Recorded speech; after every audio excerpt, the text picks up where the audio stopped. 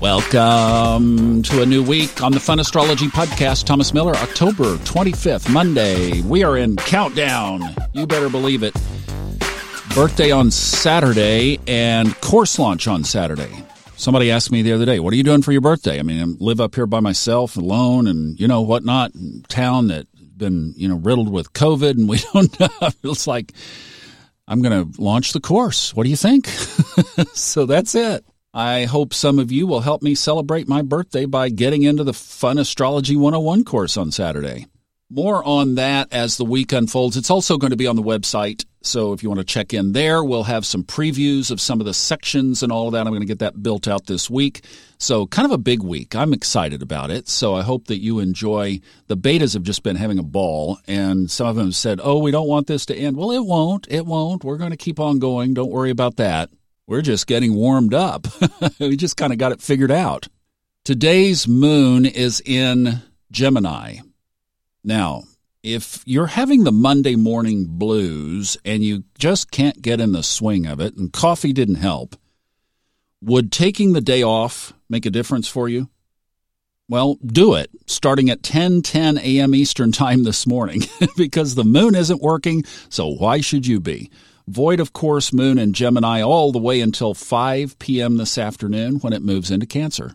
So move a few emails around in the morning, and then come back and move a few emails around in the afternoon, and you're done. Easy day. You can thank the sky. I mentioned we had a light week this week. We do, just a couple of aspects, and those are also posted on the website if you'd like to look down there where the chart is. So this week, we'll tackle some listener questions, and I had a very interesting question come in late last week. This person did not leave contact information, so I wanted to at least address this. In Australia, don't know if you're familiar with this, there's been the disappearance of this 4-year-old, precious, adorable little girl, Cleo Smith, who was abducted from her sleeping tent. She was with her family. She had her own tent. She had her own sleeping bag. And they were on a remote beach on the western side of Australia. And when Mom woke up, she was gone. One of the signatures was that the tent was unzipped at a point where she could not have reached. Well, it's kind of turned the country upside down, and when you see her pictures, oh my goodness, she's just so precious. So somebody left a message on SpeakPipe asking if there was anything that I could see in the chart that might help. Now, I've been involved in these classes with Robert Glasscock. Bar none, I think he's one of the best teachers in astrology in the world, and he's accessible, and it's just magical to be studying under somebody like that. And I'll tell you, it has raised my game significantly. And by the way, on that point, and while we're talking about this, starting on my birthday, Saturday, is a new horary practicum. If you would like to get in and study this with Robert, it's $100, 5-week sessions, 5 weeks. They are all on Saturdays at noon Eastern. This is definitely something that participating is best rather than watching the recordings, because you're interacting and you're learning and you're absorbing, and then recordings are available, but it's just something that if you don't have that time available, then this probably is take a pass. But if you'd like to look at it, you can go to the Kepler College website and search up Glasscock. Just search up Glasscock, and you'll find Horary Practicum 15. And you can register for it. You'll get the email exchange and participate. I'm going to be in it. Would love to have you join.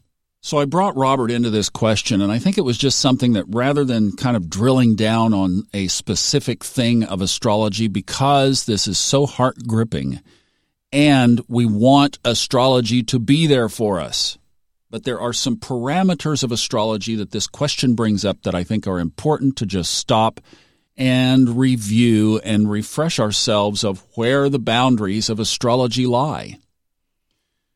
This is a craft that some say goes back as far as 12,500 years, according to bones that were found of a skeleton that was connected with astrology.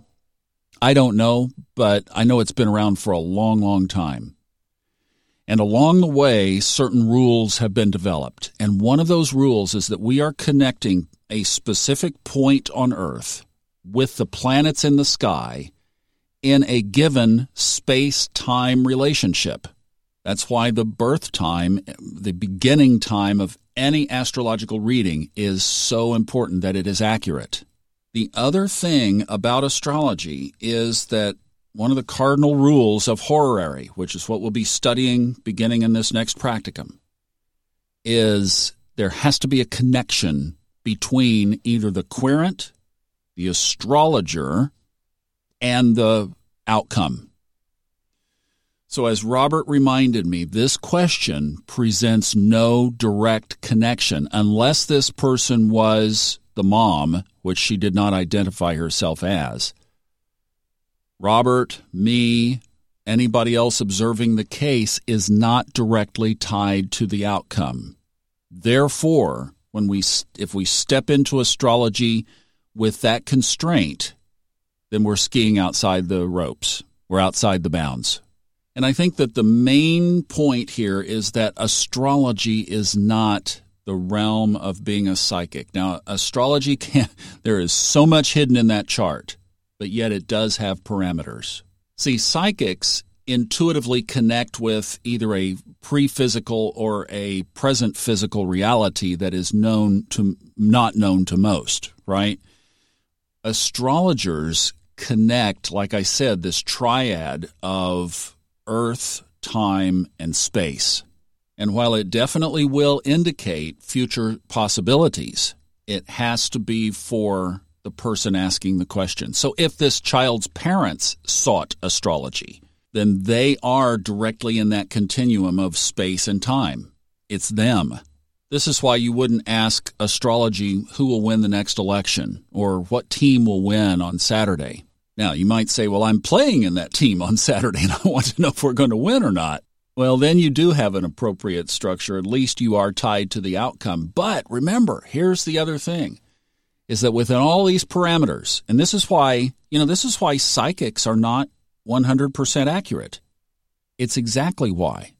Because in consciousness, there are options. So, to our listener in Australia, I am praying for this case. I'm watching it now in the news every day, and I am just heart attached with you and everybody in Australia who is concerned about this. I certainly hope that she is found, and I think that we need to just leave it to the whatever is going on in the non-physical realm that is working itself out here. We have to leave it in the hands of something much greater than we. And unfortunately, as Robert suggested, and I agree, that we won't look into the chart for the answer to that. I hope you understand. I hope that makes sense. Thanks for letting me kind of lay that groundwork. We'll be back with a Speak Pipe question tomorrow. Have a great Monday. Take the day off, dang it. Enjoy the Void of Course moon.